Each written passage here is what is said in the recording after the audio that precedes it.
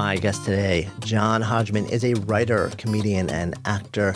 You may know him as the personal computer in a series of long-running commercials for Apple Computer, or from his recurring roles in TV on shows like Married, Bored to Death, and The Knick. But he actually started and built his career in the world of writing as a literary agent in New York before stepping into the role as a writer of his own books, then finding himself on The Daily Show in a simple segment that he thought was just about promoting his first book. But that segment would land him a series of recurring roles on the show as the, quote, resident expert and then the deranged millionaire, and launch him into the world of TV and writing, acting, producing, performing on stage, and hosting the long-running Judge John Hodgman podcast, where he settles really important disputes between real people. Things like, is a hot dog a sandwich? Now the author of multiple books, including a series filled with fake facts and invented trivia, and his latest memoir, Medallion Status, kind of a meditation on status, what we value, strive for, and relinquish as we move through sort of the changing seasons of life. We explore his remarkable, perpetually shifting journey in today's conversation. So excited to share it with you. I'm Jonathan Fields, and this is Good Life Project.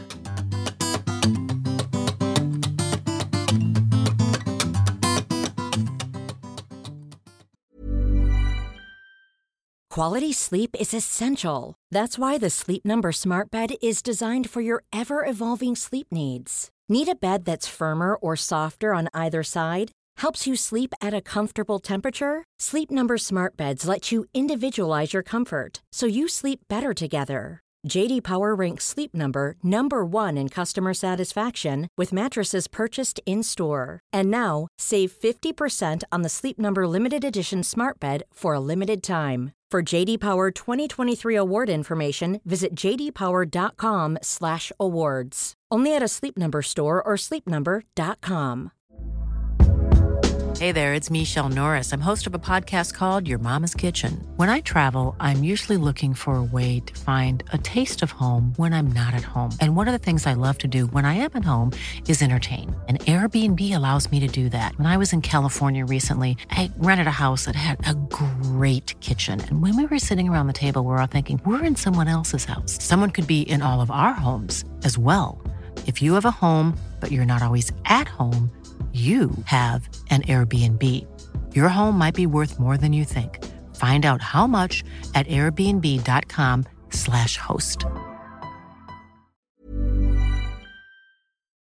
Good Life Project is brought to you by Understood Explains, a podcast that's like a beacon for parents navigating the special education system. Hosted by Juliana Urtubey, a special education expert, this season is all about individualized education plans, or IEPs. Juliana breaks down complex topics like how to tell if your child needs an IEP in a way that's easy to grasp. I checked out an episode of Understood Explains about the difference between IEPs and 504 plans, and I was struck by the balance of empathy and practical advice. It's not just about understanding the system, it's about empowering parents and caregivers to advocate for their children, which is just so important. So I've known a number of people who've had to literally scramble to figure out how to advocate for their kids when the system seemed to just make it so hard to get the support that they need and deserve. So if you're a parent navigating this world, or even just wondering if it's right for your family, I encourage you to give Understood Explains a listen. Search for Understood Explains in your podcast app. That's Understood Explains. It's like having a roadmap for a journey you didn't expect, making it a little less daunting. You grew up outside of, I guess, Brookline's like kind of part of Boston, suburb-ish. So my early growing up was on the much more suburban western end of Brookline, which was now very affluent. At the time, upper middle class to affluent, I would say. I didn't mean to move to New York ever. I always thought that I would move back to Boston. Oh, no kidding. But my girlfriend at the time, now my wife, had moved to New York and said, no, you're going to move to New York, and I did. I hated it. I never liked it. I never liked Manhattan at all. I mean, obviously Manhattan's wonderful. It's just like it's the center of so much. And yet I had grown up sort of being in love with underdogs, and Manhattan is a top dog.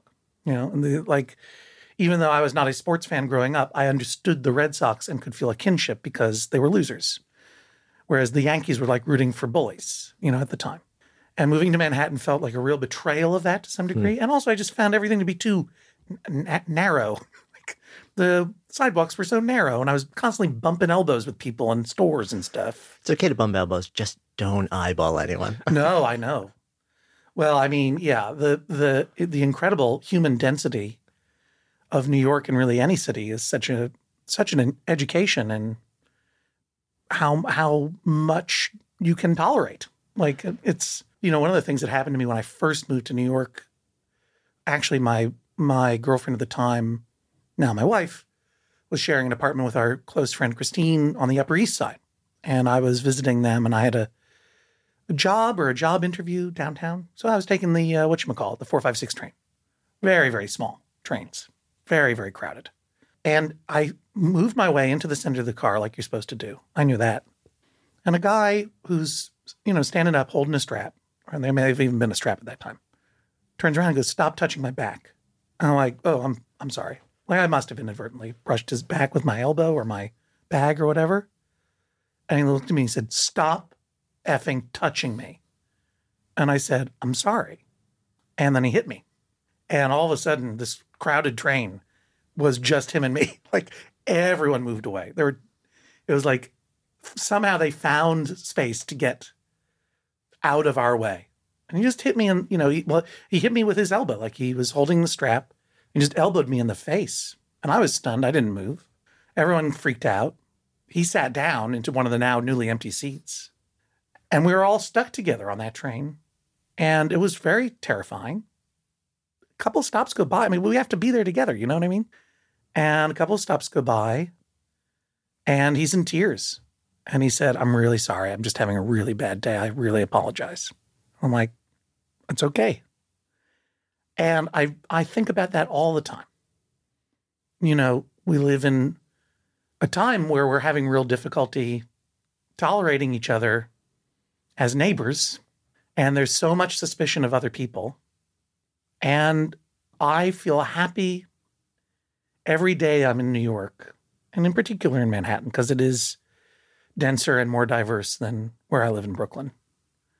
Like, yeah, there are people who are freaking out over immigration, cultural difference, diversity, feeling threatened by it. It's like, I'm so lucky to live in a place that is so dense and diverse with different cultures, backgrounds, languages, points of view, that I don't even think about it anymore.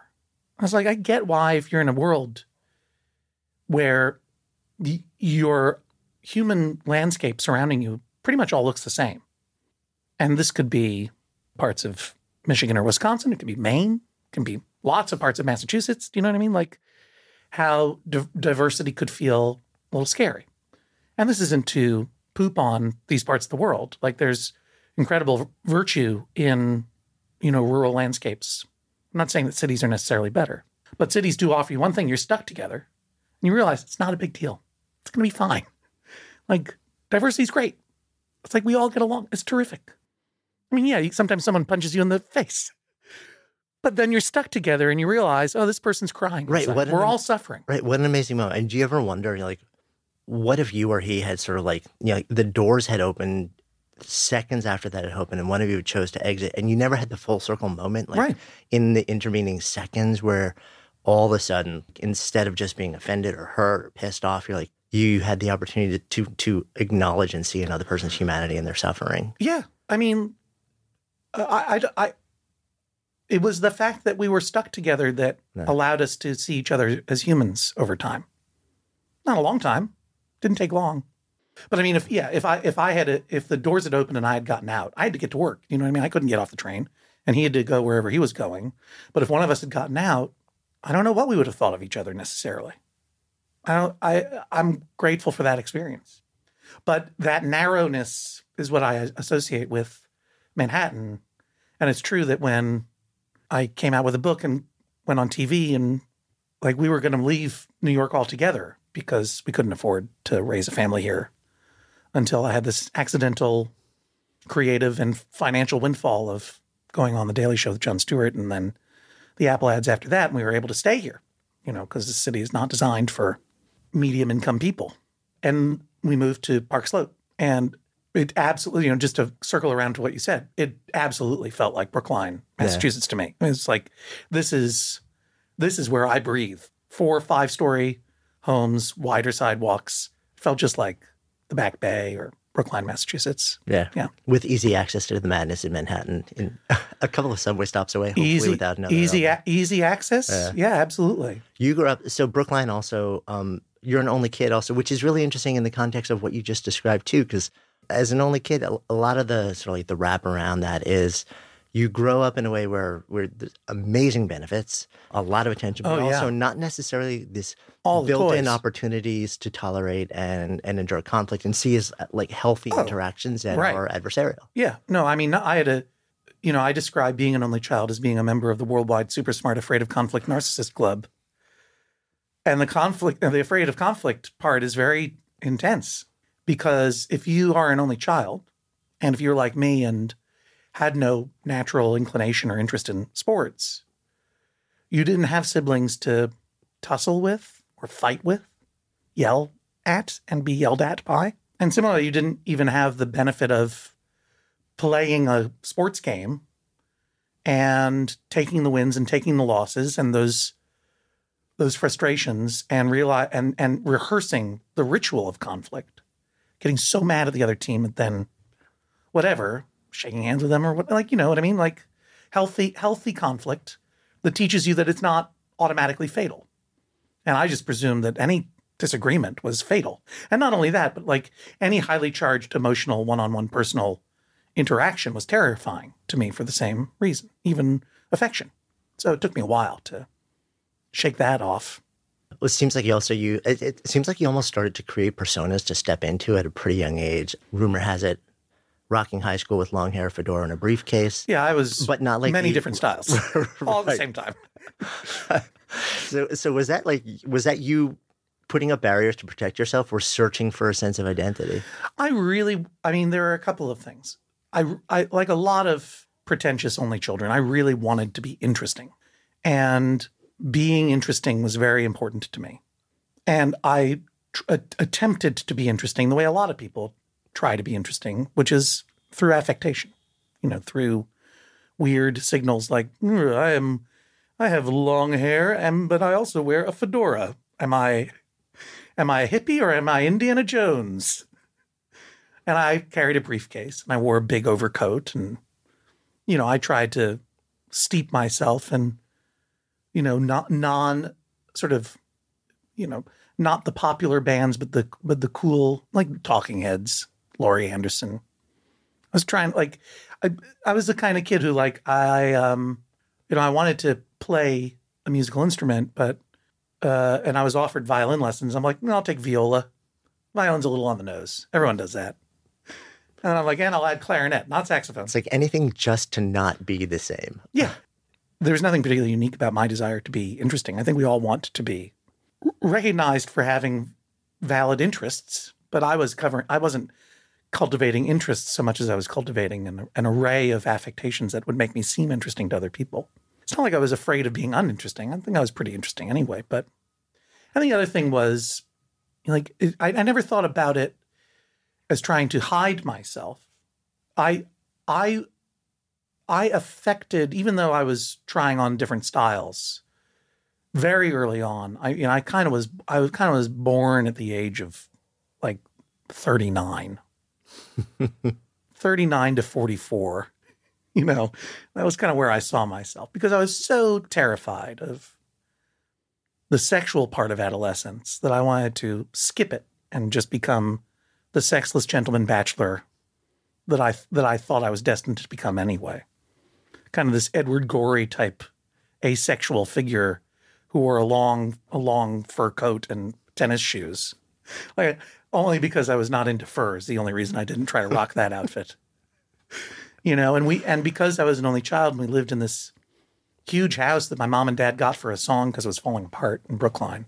There was this whole wing of the house that we had rented out to various tenants over the years. And once I was in high school, the tenant left. And before my parents could rent it to another one, I took possession of this suite of rooms. I mean, this apartment within the house so that I could pretend to be a grown-up. Like I had my own living room. I broke apart my bunk beds because all only children have bunk beds. It's a symbol of our material excess and ultimately our deep loneliness. And I took them apart and put them in an L-shaped formation to kind of create a sectional sofa with some bolsters. I had an old school desk.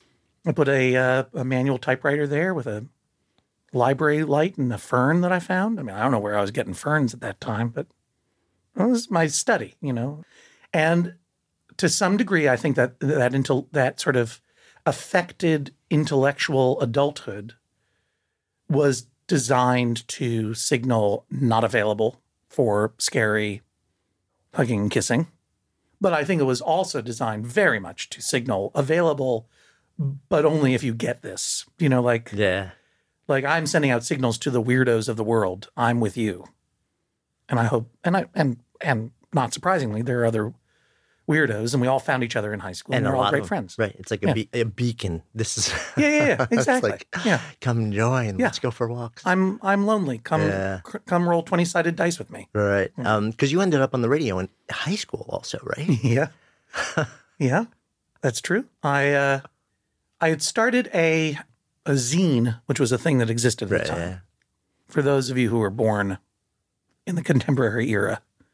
In the 80s and 90s, when I was a teenager in the 80s and into the early 90s, and zines were photocopied do-it-yourself magazines. They were everything.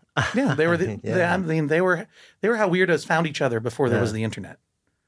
And you know, a lot of them were organized around music or countercultural obsessions, true crime, weird films, whatever it was. But you would write your zine, photocopy it, and then you would buy a listing in Fact Sheet 5, which was this big directory of zines, and the guy, I can't remember his name, would review the zines. You would send it in, and he would review it and write it up, and then people would order it from you.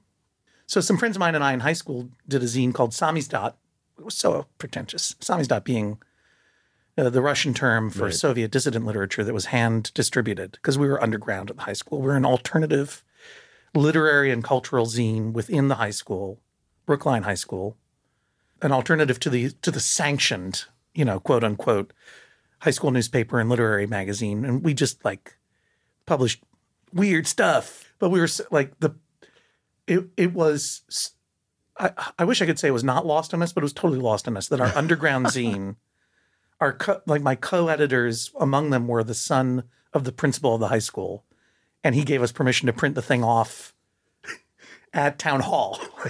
Hindsight. Yeah, you know what I mean? So, but we had to get to be sanctioned, we had to get a faculty supervisor. And so we knew exactly who we were going to get. It was going to be this guy, Joe McClellan, who was a mysterious faculty member. We've figured out that he was essentially the permanent substitute teacher in the French department. He had to have been 35 or so at the time.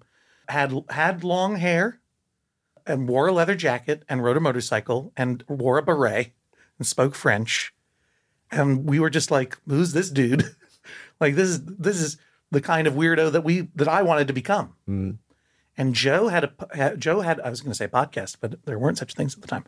Joe had a radio show on WMFO, which was the Tufts University college radio station. And Tufts University, WMFO, I should say, had a policy of reserving a majority of time on air for student DJs, but they reserved a certain amount of time for community members because that was their mission, to bring in members of the community to feature alternative voices. And what I think their mission was like, let's bring in underrepresented minority voices in the Medford Somerville community, or political dissidents, or, you know, I don't think they had in mind that they were going to feature someone, not even from the community, someone from 3 towns away who was a junior or senior in high school, just to play Billy Bragg and Tom Waits songs. Kind of gamed the system a little. I gamed the system. Right. Well, Joe had this radio show, and he was going on, I think he was going on summer vacation.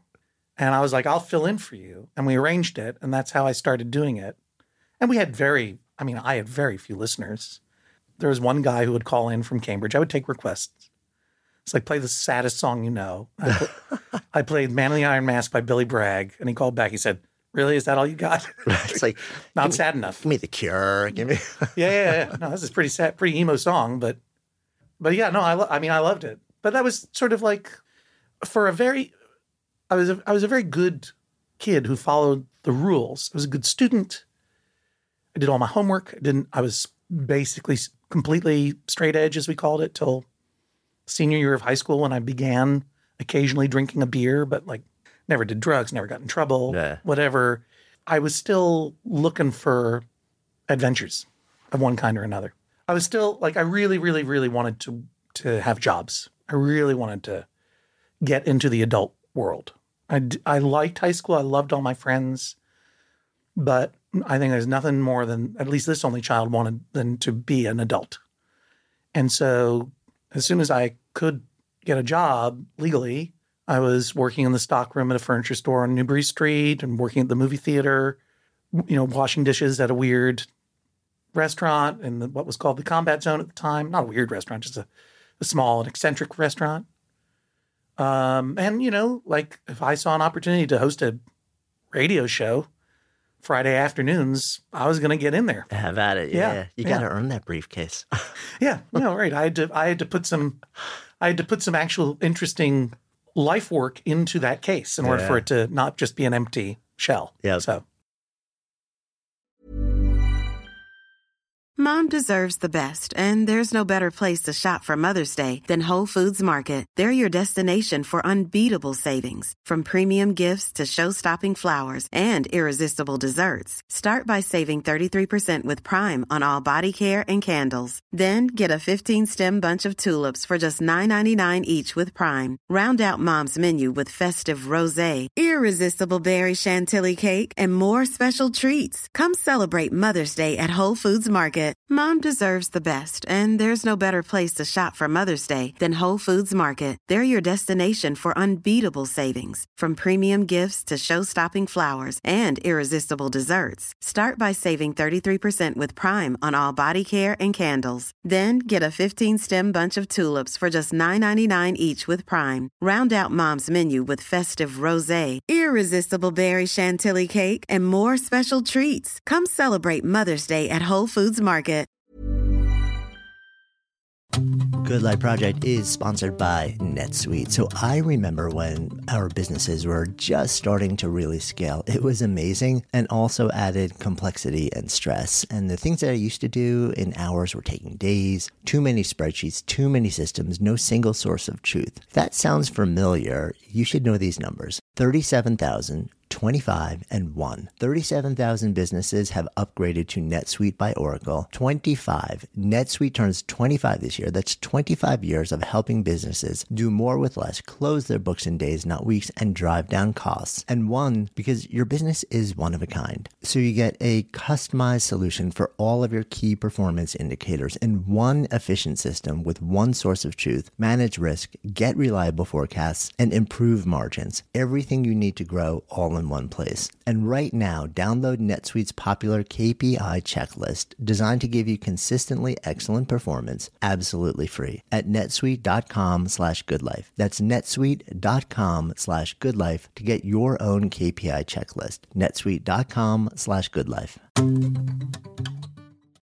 Good Life Project is sponsored by Lexus GX. So have you ever owned something that inspired you to just up your game? For me, it was this high-end mountain bike. I love the ultralight frame, the suspension, the precision gearing, and I realized it deserved to be ridden to its full potential. So I started training harder so I could experience the joy it could give back to me. And it paid off. That bike helped me discover just new levels of performance and straight up joy. When we own exceptional things, they inspire us to do exceptional things. The all-new Lexus GX has an exceptional capability that will have you seeing possibilities you never knew existed. Its advanced technology and luxurious interior mean that wherever you go, you'll never go without. Imagine tackling rugged landscapes with the available 33-inch all-terrain tires and multi-terrain select, then unwinding with the available front-row massaging seats. This is a vehicle that inspires you to go further, to live up to its full potential. So why settle? Live up to the all-new Lexus GX, luxury beyond limits. Experience amazing at your Lexus dealer.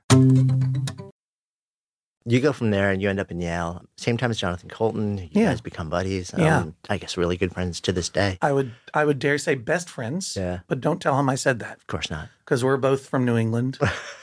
Crippling emotional reticence is what we're built of. I think it would freak him out. It's the DNA of your existence. Yeah. He's from Connecticut. I'm from Massachusetts. There are no best friends in our worlds. Then you jump into New York, as you mentioned. And you jump into New York, coming out of Yale with a degree in lit also, straight into the publishing industry. Also at a really interesting time in publishing because a lot of stuff is changing around that time. I ended up pretty quickly getting a job as the receptionist at a literary agency. And Seth Godin came in and gave the PowerPoint presentation that he was going around giving to publishers. And as a favor to Amy Berkauer, who was our fearless co-commander, incredibly smart person, she said, come in and show this to our people. And he did. And we all went up to the second floor dining room and he showed us this PowerPoint and he mapped it out. Amazon knows more about readers than any other publisher ever. They have hard data, whereas, every other publisher and bookseller has kind of soft data. They have bare statistics. They have the addresses of all the people who've bought stuff from them. They're able to do direct permission marketing. That was his big thing at the time, permission marketing. And they are developing a platform to deliver electronic books directly via the internet. And you see this coming together. What possible reason would there be for Amazon not to be a content creator and publisher in the near future? It'll never happen. I think that was the reaction across the entire industry. Then. Right. Everyone was like, yeah, whatever. Well, because it was almost too terrifying to contemplate. Right. I mean, that's like, it's like this is not me. This is not me saying I was smarter than my senior colleagues. I think that they saw there was a big shift coming in the industry, and they were wary about jumping on exactly what shape that shift would take. They were taking a kind of a wait and see attitude. And for me, I basically knew, like, I got to get out of this business. Like, it wasn't like I knew better. I was like, I'm out of here. I don't know what's going to happen. But you got out of the agenting side, but you didn't get out of publishing and writing. In fact, like you went, right. Confluence of things. Like there's this, your mom passes right around that also, which also sounds like that happening played a major role in your decision to also say, you know what, I need to change the role I'm playing in this space. Yeah, well, I mean, because part of the reason that I was at the agency in the first place was that I was afraid of being a writer and being a creator, which is what I knew in my heart I wanted to do. I had applied to like some MFA programs and got accepted to some, got waitlisted at others, decided I didn't want to deal with it because I thought, you know what?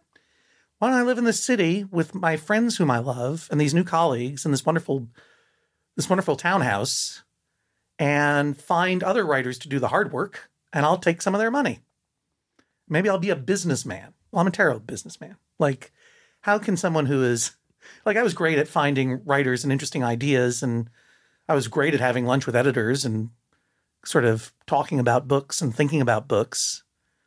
Creatively, I was in tune, but how could someone who was terrified of conflict ever be a good negotiator? It was I was awful at it. I was the worst negotiator in the world, and I knew it. Right. And that is fundamentally your job as an agent. Yeah. I'm like, it's a beautiful townhouse, and we get to have these long lunches and afternoons off on Friday, and we think about books and we talk about books. But at the end of the day, we're selling widgets. It's a sales job. Yeah. I was like, this is not for me at all. So that's where I was sort of in this world of grave discomfort as my time and complacency wore on there. And I was moving into my 7th year, sort of repping people and trying to do my best, but also writing for magazines a little on the side, because I had friends who now were, working at magazines and assigning at magazines, and magazines still existed. So when Seth Godin came in and, projected the writing on the wall, I was already beginning to feel like, this whole business is changing, and I don't want to stay in it. But my clients will get so mad at me if I quit. And as you say, I do not like conflict. I do not like people being mad at me. But then, of course, my mom got very sick with cancer, lung cancer, diagnosed, and the illness progressed very quickly. And I went home to Brookline to help take care of her. And I was there for 6 months before she passed away. And I stayed a couple of months after that because it was summertime. And I realized that the world, I realized two things. One, it doesn't last forever. You're not here forever. And the world will go on without you. Like, those clients didn't care that I was gone. They cared that I was gone because they felt bad for me. And they cared about me. And when I called them to say, I think I need to do something else, they're like, yeah, you do. I was like, yeah, I got to start doing it right away. So luckily, my friend Mark Adams was assigning editor at Men's Journal at the time, offered me a chance to write about food. That was my first regular column for a magazine. From then on, I just kept getting rescued from one failing business to another. I got rescued from book publishing by magazines. I got rescued from magazines by cable television. And I don't think I got rescued from cable television. I think I went down with the ship. That kind of kept going for a long time there. Kept going for a long time. Because you end up eventually. I got semi-rescued by some streaming services, including Amazon. Right, to a certain extent. Yeah, like I got hired to, my very unexpected on-camera career. I started to be able to do some comedic acting, and I worked on a couple of episodes of this show called Red Oaks, which was being produced by Amazon. I'm like, if Seth Godin could see me now, like they became what he predicted they would become. Not necessarily a publishing house of books, because they realized why that's too low a margin. Right, but they became a content creators. creator. Yeah. They became a studio. 100%. Yeah. You end up you go from writing articles and columns to then writing books. That's the thing that then leads you. You end up on cable for years. But that whole thing starts also from you end up on The Daily Show with Jon Stewart promoting your first book. Right. And that turns into then them saying, maybe this was fun. Yeah. Maybe there's some other role you can keep playing with us. Yeah, it was astonishing and truly hallucinatory experience. I mean, to explain, so by the time I left Writer's House, I had cobbled together a little living writing freelance magazine articles, initially mostly for Men's Journal, and then moving on to profiles and stuff for the New York Times Magazine. I was also writing for Dave Eggers's McSweeney's. Yeah, literary journal and humor website called McSweeney's. And for McSweeney's, and it's like there are a couple of people who truly changed the course of my life. And I don't think I necessarily credit Dave publicly as often as I should, because I started writing sort of absurdist humor for McSweeney's. And Dave was like, keep doing this. This is what you should be doing. And he was absolutely right. Dave and Mark Adams both were like, I thought my job was to be profound and interesting. Remember when I was 14 years old and I was trying to be profound and interesting? But both Mark and Dave said to me, you're funny. I'm like, yeah, but that's lesser, isn't it? And they're like, no. Like Mark Adams was like, you should go ahead and be funny when you're writing for magazines. Like, not everybody can do it. I'm like, oh, really? They can't? What's wrong with them? It's just part of life. But isn't that cheating? Because it's just what I do. Yeah, exactly. And George Saunders, in an interview with Jesse Thorne, my good friend and co-host of a podcast, but Jesse is a great interviewer, and it was interviewing George Saunders, and George Saunders said something that really resonated with me, which is like, when I learned it was okay for me to be funny, because he thought the job of an author was to be serious. When I learned it was okay to be funny, I felt like I had been in a boxing ring my whole life with one arm tied behind my back, and now I had use of both of my hands. And that's what it felt like to me. So I started writing this column for the McSweeney's website called Ask a Former Professional Literary Agent, because I was one, where people would write in with real questions. And then, I solicited real questions. And there initially were advice about like how to break into the industry. And I would give them advice from the point of view of this deranged, authoritative blowhard who had a very limited grasp on reality, who had been a professional literary agent and left. And his name was John Hodgman. But if you asked him, what kind of novel should I write? It's like, really, what kind of hat should you be wearing? Like, what style of beret should you be wearing? How do you make yourself seem interesting? And then the advice got more sort of diverse in subject matter, and I just kept presenting the most ridiculous, absurd falsehoods with the deadpan authority of a straight white Yale educated man. And this was a shtick that I enjoyed, and I ended up translating that into my first book, The Areas of My Expertise, which was just a list of complete world knowledge, all of which was made up by me, but presented in a very deadpan way. So it would be a list of fascinating historical trivia, but unlike other books where it would be like the 9 U.S. presidents who smoked cigars, this would be the 9 U.S. presidents who secretly had hooks for hands. And we never, no one in the 40s and 30s, no one ever talked about FDR having a hook for a hand because, it was shaped like a wheelchair or something like some just absurd stuff like that. Or I think the joke was that he was only photographed from the wrist up in the way that, in real life, no one ever talked about him having, polio because they never showed his wheelchair, Anyway, The Areas of My Expertise came out and I went on The Daily Show to promote it. And Jon Stewart and I had a good time talking about all this fake facts. And Ben Carlin was the executive producer at the time. And much to my, I went into that thing. The book itself was weird. I'm a weirdo. And I had a feeling like, this book might only resonate with about 5,000 McSweeney's readers nationwide, if I'm lucky. Maybe it'll hit bigger, but maybe it just won't. Maybe it's like 1,000 weirdos like me will get it. And indeed, that was coming true as I went on my first book tour before The Daily Show. Like, I was going into bookstores and 7, 8, 9, 15 people were there, and they left confused. They did not know what I was talking about. They did not get the joke at all, or one or two maybe did. But then I went on The Daily Show and I told the same jokes and heard the most remarkable sound, which was people laughing at the jokes, including John. And you're like, I found my people. Well, yeah. I mean, he basically, another obviously person who changed the course of my life, but he gave people permission to get the jokes. Yeah. And that was something that I realized people, in order to enjoy what I make, people need a permission structure. Because it's easy to look at them and go like, this is not really about anything, or this isn't meaningful, or, this is funny, but not that funny, or I don't get this. What does this joke mean? And John really gave people permission to, he really gave it an endorsement. Yeah. And I think he also created this container.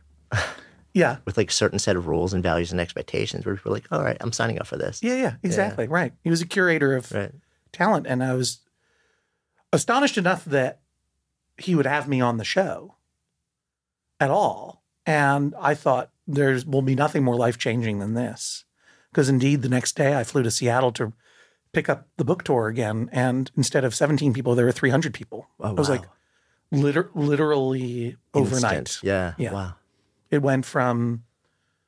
book went from somewhere in like the 14,000s ranking on Amazon to 7 on Amazon. So, I hadn't appreciated, I was excited because I was on my favorite show in the world. I hadn't appreciated how much of a difference that was going to have. I'm like, this is life-changing. I will be able to write another book. That's what this means. I didn't know it would mean that I would be called 5 weeks later to come back and do it again by the show and join the show as a cast member and have my life kidnapped by television. Yeah. I didn't see that coming at all. I mean, it's so interesting how that happens. It's like this, it just out of the blue. It's this random thing that completely changes the trajectory of everything. Yeah. Because you end up being a regular on The Daily Show as a resident expert. Doing the same sort of like shtick for almost a decade. Yeah. Yeah. No, I was there I started in early 2006 and I ended with John in mid-2015. Yeah. So 9 years. And I was the resident expert, and this was obviously a direct riff of what I was doing in my books of fake complete world knowledge. People now everybody's doing alternative facts. It's very, very popular. But at the time, it was just me. You were a trend spotter. I was. But I was like, I recognized like, the paucity, the hollowness of expertise. And people were being brought into cable television all the time to be experts on a particular subject. And you had no sense of whether they were an expert or not, other than the chyron beneath them saying expert. And when Ben Carlin said, you want to try to do some more stuff for the show, I said, yeah, what you guys need is a tweedy know-it-all white man who simply because he looks like an expert, everyone will take seriously, even if he's talking about the most obviously absurd or even awful things. And then I transitioned later in the show to a different role, which was the deranged millionaire, which was based on Donald Trump. That was when I was like, yeah, you know what's happening in cable now is a angry white maybe billionaire is wandering onto the Fox set to spin conspiracy theories about Barack Obama's birth because he wants to talk right now. We need someone like that. So I became the deranged millionaire. Because this happens, so this all kicks off in 2006. Yeah. And this sets in motion this whole career for you. At the same time, you're getting known for that. You're getting known for the books. You're getting known for the role on The Daily Show. And then this commercial drops, which, like if The Daily Show had a large but very focused and sort of, like very specific audience, somehow you land in this commercial, like the I'm a Mac, I'm a PC commercial. Right. Playing the role of the PC. I'm a PC. And that becomes this massive national thing that turns into a series of commercials that run for what, like another 3, 4, 5 years? 3 to 4 years. Right. Which gets you known on a completely different scale and also for a completely different reason. Yeah. I mean, it was astonishing and, hallucinatory. As I say, like I thought I had fallen down the stairs and I was having a dream. Because here's the thing, like I went on The Daily Show to promote the book and I thought nothing crazier is ever going to happen than this. Right. Then I'm on The Daily Show as a cast member by January of 2006. So I went on the show as a guest November of 2005. See, I've got it memorized because I think about it all the time. By March of 2006, I'm being asked to audition for these ads. I love adventures. I love jobs. I'll audition. Why not? I'm curious. I'm curious to find out why they were thinking of me for this thing. Turns out they're thinking of everyone in the world.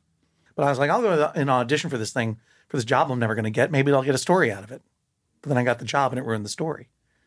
And suddenly I'm on this national ad campaign for Apple Computer, which is a, company that everything that I had ever created of any value, I had created on a Apple product. Computers is what they made at the time. It's before there were phones. Working with Justin Long, who played the PC, and Phil Morrison, the director of all of those ads.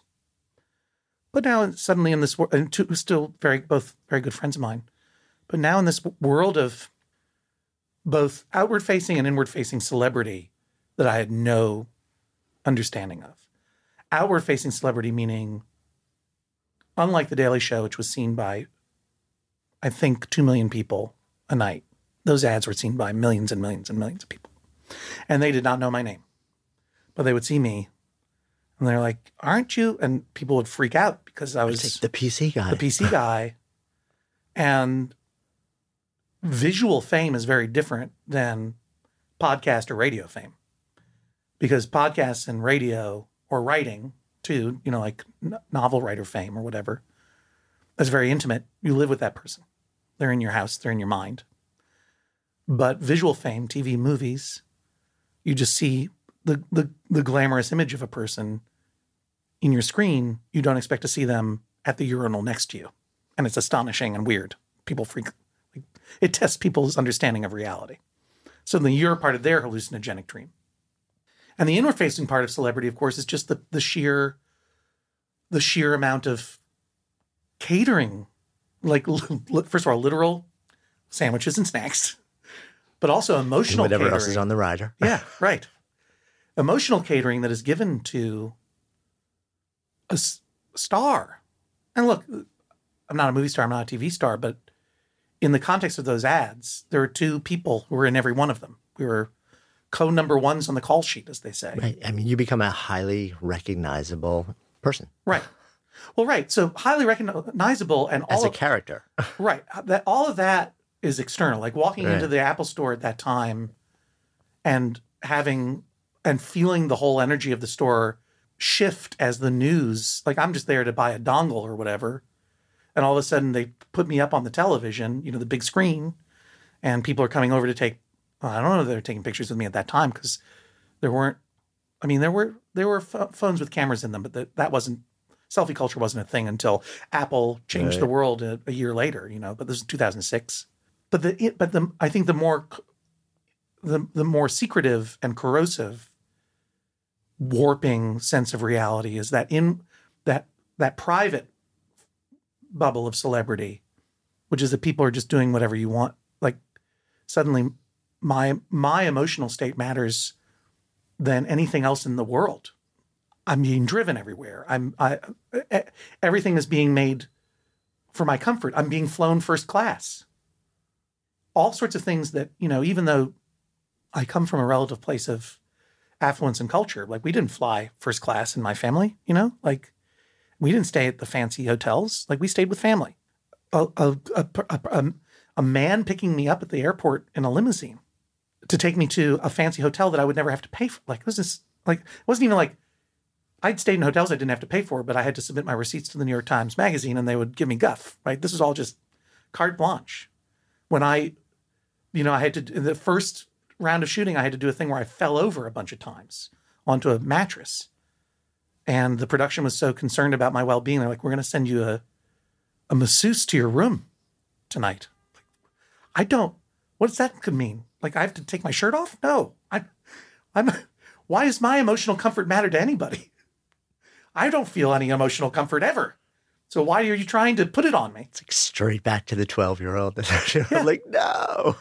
And, what I came to understand, of course, is that when you are an actor in a film or television or commercial shoot, and the whole shoot revolves around you, A, being there, and B, being alert and awake and able to do the job, that is the number one priority. And so they're not going to trust me to report to set on time. They're going to send a minder to pick me up and put me into the set. And they're not going to trust me to go get my own sandwich. They're going to be like, what can we get for you? They're going to keep me in sight at all times, because if I disappear, if I wander off and do a bunch of drugs and fall down the stairs or whatever, and they don't know me, they don't know John Hodgman's going to be there all the time. Doesn't matter. Like there's a chance that I might disappear and then the whole thing ends. And if I'm doing a bad job, they're probably going to say, they're not going to tell me I'm doing a bad job, because they're not going to say you need to do better, because that might risk sending me down into, an emotional soul chasm that I won't be able to come out of, and time's wasting and cost money. And if I'm doing a great job, if they tell me I'm doing a great job, they're probably lying. I mean, it's not that I didn't do a good job on the thing, but what I came to understand was all of this is because I am on-camera talent, and the talent, in this case, along with Justin, the only talent that is meaningful to this production, the whole world was being bent around my needs, whims, and wishes. And it didn't take me very long to A, become very accustomed to that, and B, but at the same time also appreciate how corrosive that would be to a human being, to live in a world in which everything is organized for their comfort. Not merely their creature comfort, but their emotional comfort, and how famous people can become monstrous as a result, or become simply suspicious and distrustful because they don't trust anybody to tell them you're not doing a great job anymore because people are making money off them. Good Life Project is sponsored by Lexus GX. So have you ever owned something that inspired you to just up your game? For me, it was this high-end mountain bike. I love the ultralight frame, the suspension, the precision gearing, and I realized it deserved to be ridden to its full potential. So I started training harder so I could experience the joy it could give back to me. And it paid off. That bike helped me discover just new levels of performance and straight up joy. When we own exceptional things, they inspire us to do exceptional things. The all-new Lexus GX has an exceptional capability that will have you seeing possibilities you never knew existed. Its advanced technology and luxurious interior mean that wherever you go, you'll never go without. Imagine tackling rugged landscapes with the available 33-inch all-terrain tires and multi-terrain select, then unwinding with the available front-row massaging seats. This is a vehicle that inspires you to go further, to live up to its full potential. So why settle? Live up to the all-new Lexus GX, luxury beyond limits. Experience amazing at your Lexus dealer. Hi, I'm Daniel, founder of Pretty Litter. Cats and cat owners deserve better than any old-fashioned litter. That's why I teamed up with scientists and veterinarians to create Pretty Litter. Its innovative crystal formula has superior odor control and weighs up to 80% less than clay litter. Pretty Litter even monitors health by changing colors to help detect early signs of potential illness. It's the world's smartest kitty litter.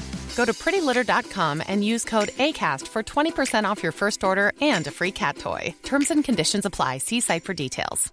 Mom deserves the best, and there's no better place to shop for Mother's Day than Whole Foods Market. They're your destination for unbeatable savings, from premium gifts to show-stopping flowers and irresistible desserts. Start by saving 33% with Prime on all body care and candles. Then get a 15-stem bunch of tulips for just $9.99 each with Prime. Round out Mom's menu with festive rosé, irresistible berry chantilly cake, and more special treats. Come celebrate Mother's Day at Whole Foods Market.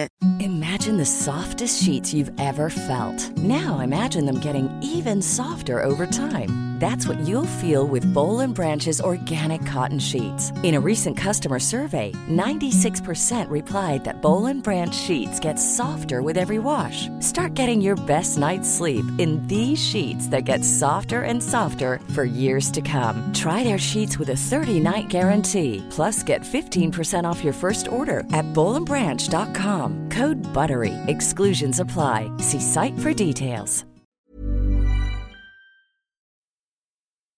I mean, at the same time, the backdrop of this is on the personal side of things. You know, like, you end up marrying that girlfriend that we've talked about. Yes. You end up becoming a father, having 2 kids. Yes. And raising a family. And also, interestingly enough, starting to bounce your time between New York and Maine, which has a profoundly different ethos about how to live. Yeah. And it's so like you're navigating these worlds of hyper focus, hyper status, you know, like all it's you. And then at the same time, trying to step into everyday life as like and also thinking about, okay, so how do I want to be in relation to this person who, you know, like I hope to spend the rest of my life with? How do I want to be in relation to my kids? What do I want to radiate out to them about the appropriate way to live and what to expect from the world? Yeah. And what to give to the world? I would be lying if I said I gave a lot of like thought and consideration in that way. I mean, it was in the background. The thing is that the quality of my life for me is always having a lot of jobs, a lot of different worlds to live in. I enjoyed the 7 years of living in one world at the literary agency, but the only stable world that I need personally is the stable world that is afforded to me by my friendship and love affair with my wife, whom I've known since high school. And then the stability of, or the attempt to be stable for our kids. And we already had, by the time I started at The Daily Show, our son, our second child, had just been born.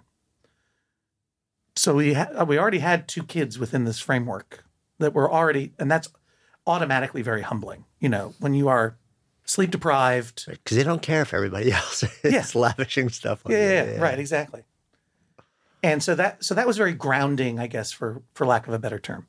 But in terms of what my interests were beyond that, I didn't feel this as anything more than an extension of what my approach to life had already been, which is there's an opportunity to guest host this radio show in Medford. I'm going to try that. And that's the same as, do you want to try being, you know, having a small role in this movie because we saw you on this Apple ad? Yeah, I'll try that. Do you want to do a voice in Coraline? Yeah, I'll try that. Do you want to, your mom, your mom has passed away. Do you want to, and your wife is a high school teacher, do you want to spend 2 months out of the year up in rural Western Massachusetts? And then later, rural coastal Maine. Yeah, I'll try that too. I like living in different worlds. And probably to my detriment, career-wise. What saved me, I think, from becoming a totally corroded monster, and equally doomed me from getting more prestigious and more success in film and television, is my understanding, like, this is not the only world in the world. Like, this is not the only world for me. Like, I auditioned for and got booked on a incredible TV show. I should have taken the job. Didn't.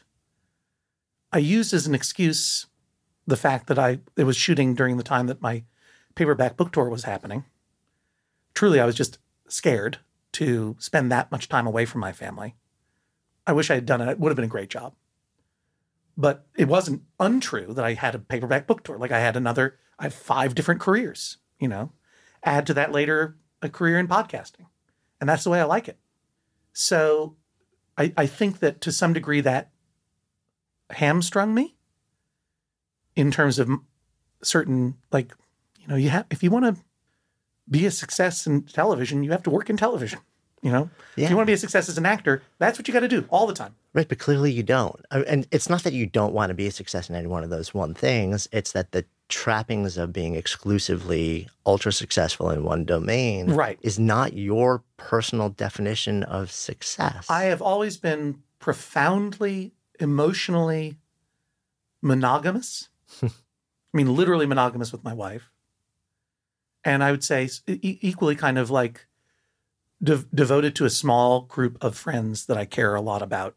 I'm not seeking to build, experience other worlds of emotion, but professionally, polyamorous, always. I just love being in different worlds, and in particular, absenting myself from the world of New York City or Hollywood for 6 or 8 weeks to go up to rural Western Massachusetts. And then later, because my wife loves Maine more than any other place or person on earth, to Maine, that afforded something equally very, I think, or hope, a point of view for our children that was very different, to see how people live in a small community. When you look at all the different things, and you also, like, along with all of this, you've ended up dropping into different roles in TV and film, developing kind of a one-man show / comedy / stand-up. Like, it's really your own thing. Yeah. It's very... toured around. And my brand is very complicated. Right. Ended up being a Netflix special. So you had all these things. I guess my curiosity is, if you look at all this and the polyamorous approach to your professional life, do you see or feel a through line through all of it? Is there something that you can sort of look at and say, like, this exists in everything that I do? Like this, and if it doesn't exist, I don't think I would say yes.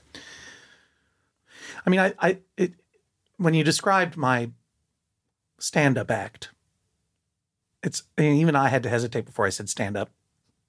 There are a lot of stand-ups who would get angry that I called it stand-up, and even I'm not sure that it is. I was a touring performer for starting with the book tours, but then starting in 2013 through 2016, just standing on stages and telling stories that became my books, Vacation Land, and then Medallion Status. But, it is hard to describe. What is it stand-up if it's not necessarily designed to be funny all the time? We call in the stand-up comedy world, what they call what I do storytelling. And they call it that with a real sniff. Pejorative. Yeah. A real what is there to say about a 90-minute comedy show that starts with me speaking very honestly about my life as a father in my 40s, and then ends with me dressing up as Ayn Rand and singing "We're in the Money" in a phony Russian accent. It's hard. So it's very hard for me to find a through line. Nah. You know what I mean? I am as professionally as I am polyamorous. I think my creative impulses are as eccentric in the literal term of bouncing all over the place. Yeah. You know? But maybe, I mean, maybe it is the notion that everything that you've done is driven by the opportunity to exercise the creative impulse. Like it is everything has some substantial act of creation in it. Well, I was thinking about that because I'm working with a friend now on a pitch for a TV show. And I was just thinking about it this morning. It's a good idea for a show. And yet to me, it still feels, the term I came up with is arbitrary. Everything I've done because I tuned into some point of curiosity and felt compelled to follow it.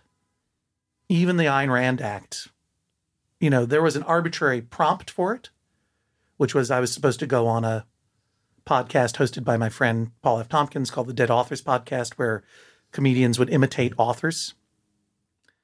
So that was an arbitrary prompt, but I had profiled an Ayn Randian objectivist bridge player. It was my first big profile for the New York Times Magazine. I had read about half of Atlas Shrugged, and I think I got the gist. I was fascinated with Ayn Rand, and then I watched these to sort of get a sense of what my act would be. I watched these YouTube videos of when Ayn Rand used to go on the Phil Donahue show. And the rapport that, I mean, obviously politically and ideologically very separate, but it was very clear that Ayn Rand had a sense of humor. She was poking Phil Donahue on purpose, and Phil Donahue loved it. I was just like fascinated by Ayn Rand in the 70s having this weird on-camera love affair with Phil Donahue. And that became the point of curiosity that I had to follow to the point of becoming this alternate version of Ayn Rand. So it's like, I don't know what the triggers are. I bet someone looking back over my career could connect a lot of things. I remember when I was first starting to tell some of the stories that ended up in my book Vacation Land, I started telling them on stage first. Stories about spending more and more time in Maine and renting this house in Maine initially, transitioning from this world in Western Massachusetts where we'd really put down real roots and now going to this other place. Not even hearing myself, that the central conflict of the stories I was telling is like, I have 2 summer homes. Is this relatable? And it wasn't until I was telling these stories and my friend John Roderick, who's a musician, we were performing together and he back announced me and said, "Ladies and gentlemen, the privileged comedy of John Hodgman." It's like, yeah, you know, someone looking from above could probably connect a lot of dots of sort of the certain obsessions that I have, the certain points of curiosity that are mine, as well as the certain white male cishet point of view, Yale-educated, kind of affluent, affected twerp that sort of defines my point of view. But from inside my head, all I'm looking for is what's the next thing I have to do. So when a job is offered to me, if it feels arbitrary, truly arbitrary, and I can't find a point of connection, a point of personal obsession or curiosity, I'm not sure there's any reason for me to do it.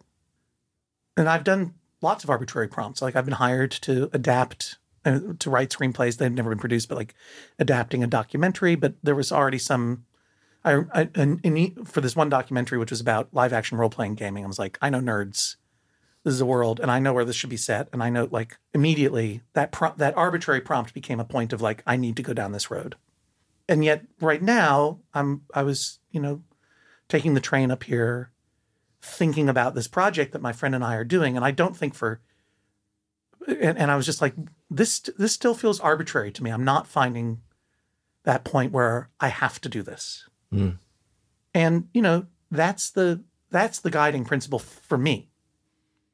Like, I'm not sure how this brand looks to the outside world. And I have lots of evidence that it looks pretty darn confusing.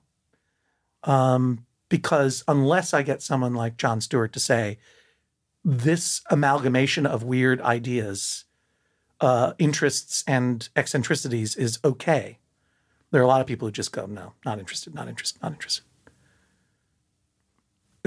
I'm a weird flavor because I have all these different interests. Yeah. But from my point of view, I know it's because I couldn't not do it. Yeah. And if that's the thing, it's just an inner knowing. It's like, look, I can't tell you what the criteria are, but I know when it's a yes and I know when it's a no. And maybe the needle can be moved a little bit, but unless it gets moved, I can't tell you what's going to necessarily move it also. I mean, I'm sure there are common themes and patterns and stuff like that. Well, one of the things I learned, at the literary agency in particular, is a lot of people want to be writers. Yeah. Something like 95% of the people say they have a book in them. Yeah. And, people feel that if they write a book, that's going to be validating to their lives somehow, to their experience, to their inner lives, And so it's very important to people to have written a book. And people who are writing a book just to have written a book, those books are no good. You can spot them a million miles away.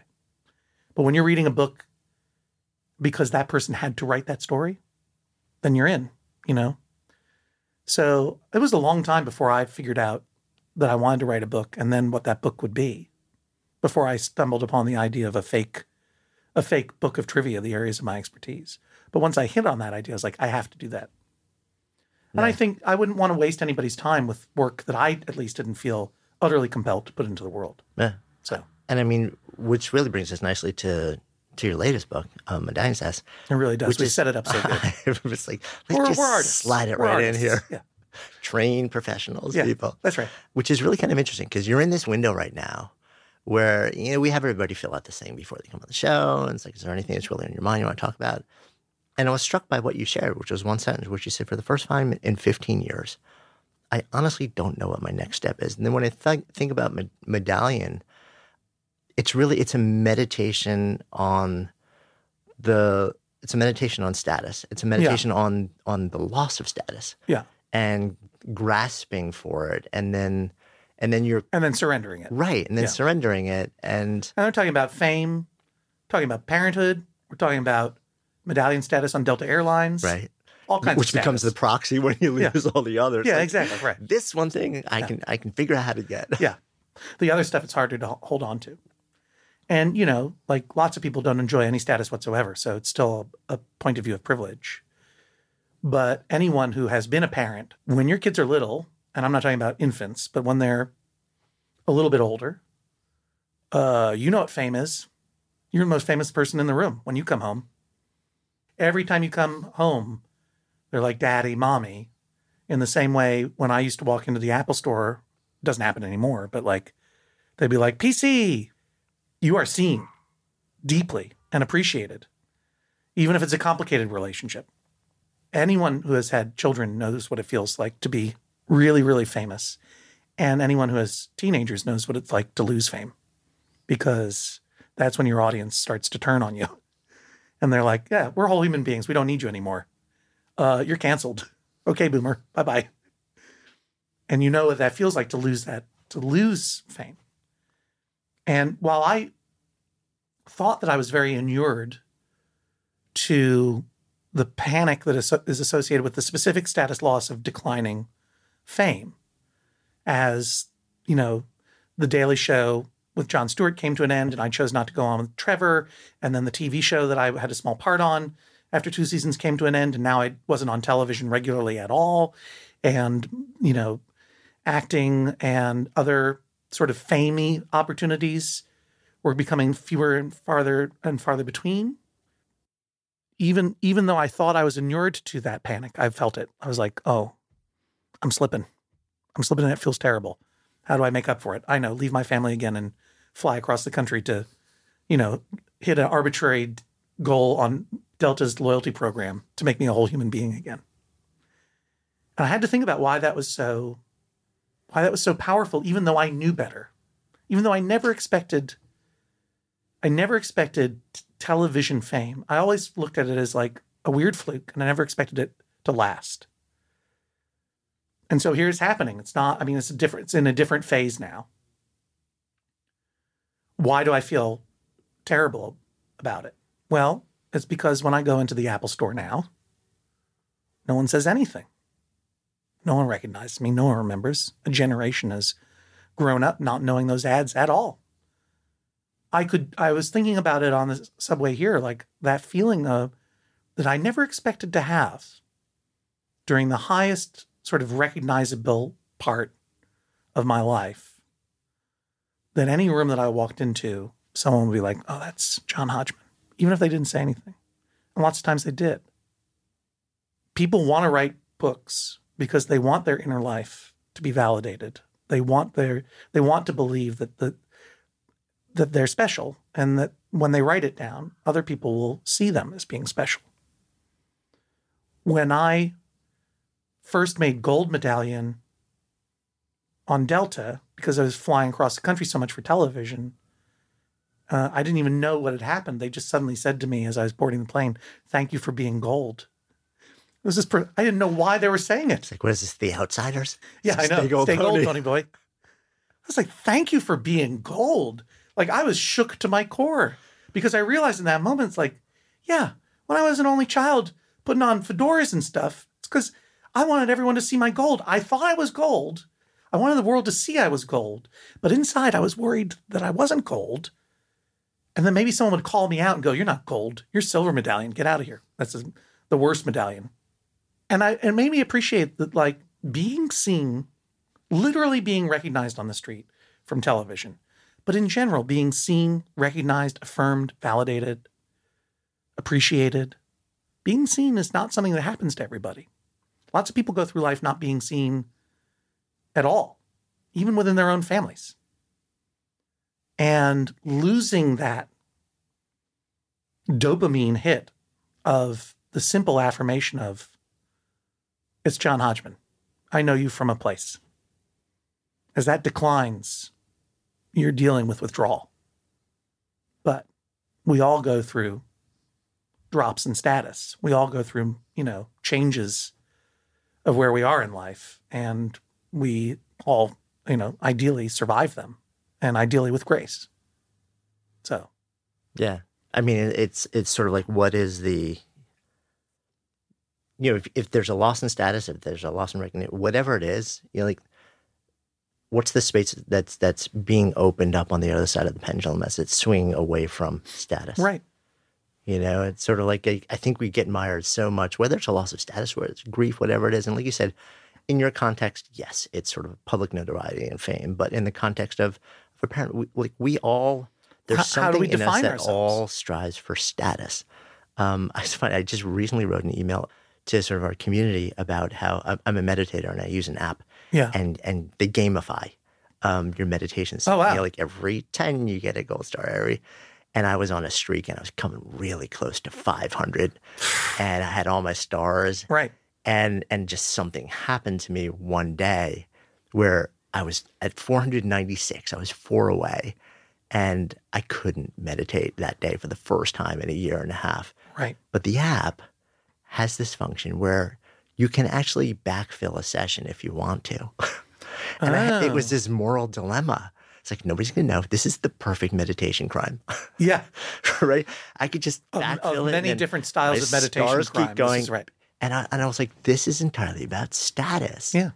And I was like fascinated. I'm like, I've been meditating for almost a decade. Shouldn't I actually be past this? Right. I mean, especially since I am not a meditator. I'm a regular napper. Same thing. But the point is, I think, to some degree of just turning off that kind of anxious self-reflection and instead being quiet and open and disappearing to a certain degree. You know what I mean? So that you have tied up your meditation with a star rating system. Yeah, that's complicated for sure. Yeah. Well, I mean, and that's the thing. It's like people, one of the things that I've been, I guess, blessed with, that feels very theological, but you know what I mean? Like, I'm lucky that my brand is as confused as it is. I'm lucky that I'm lucky it's hard to describe what I do. I'm lucky that I never had one job title. Because lots of people do. Lots of people have a career as a thing, and if they age out of that career, or they get fired, or made redundant, or that career disappears because of technological change, that's you don't have to be a coastal elite to experience that loss. Like if I've defined myself as, I think about both my grandfathers worked in the paper industry, one at literally a paper factory in Fitchburg, Massachusetts, the other in the printing room of the Philadelphia Inquirer. Those were jobs that allowed them to raise families of 3 to 7 children with only one income back when there was a real middle class.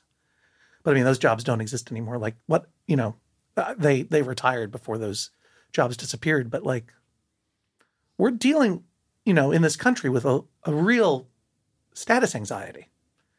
People who feel that this nation itself has lost status that they imagined for it when they were growing up, a mythology of the United States that never really was quite real, but they wanted it to be real.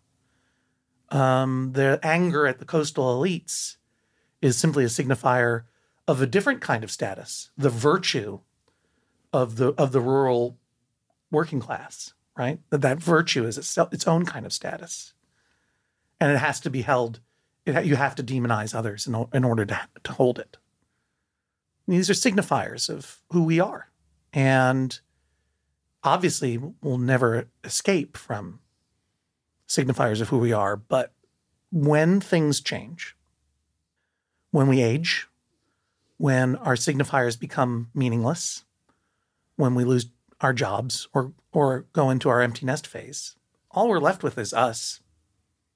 And I think that you'd best prepare for losing your signifiers before it happens, so that you're ready for it when it does inevitably.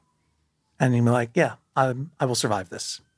I am something other than my job title or my role as a voter for a particular candidate or my religion or whatever. I'm me.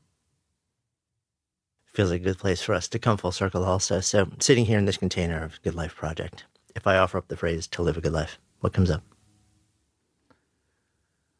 Remember, you only get one.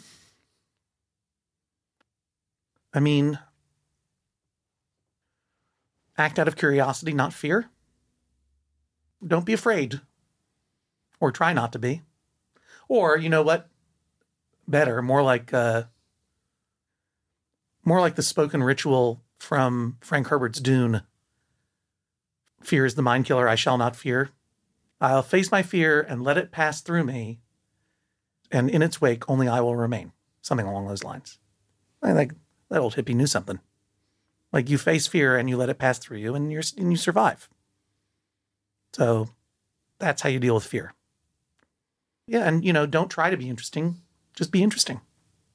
You are interesting. You don't need a fedora or long hair to prove it. And if you look back at the photos of that time, you'll be sad. Those are a lot of different things. Were you looking for something a little bit more pithy? No. I'm incapable of it. No. That's absolutely perfect. Thank you. Thank you, Jonathan. Thank you so much for listening, and thanks also to our fantastic sponsors who help make this show possible. You can check them out in the links we have included in today's show notes. And while you're at it, if you've ever asked yourself, what should I do with my life? We have created a really cool online assessment that will help you discover the source code for the work that you're here to do. You can find it at sparketype.com. That's SPARKETYPE.com, or just click the link in the show notes. And of course, if you haven't already done so, be sure to click on the subscribe button in your listening app so you never miss an episode. And then share the love. If there's something that you've heard in this episode that you would love to turn into a conversation, share it with people and have that conversation. Because when ideas become conversations that lead to action, that's when real change takes hold. See you next time.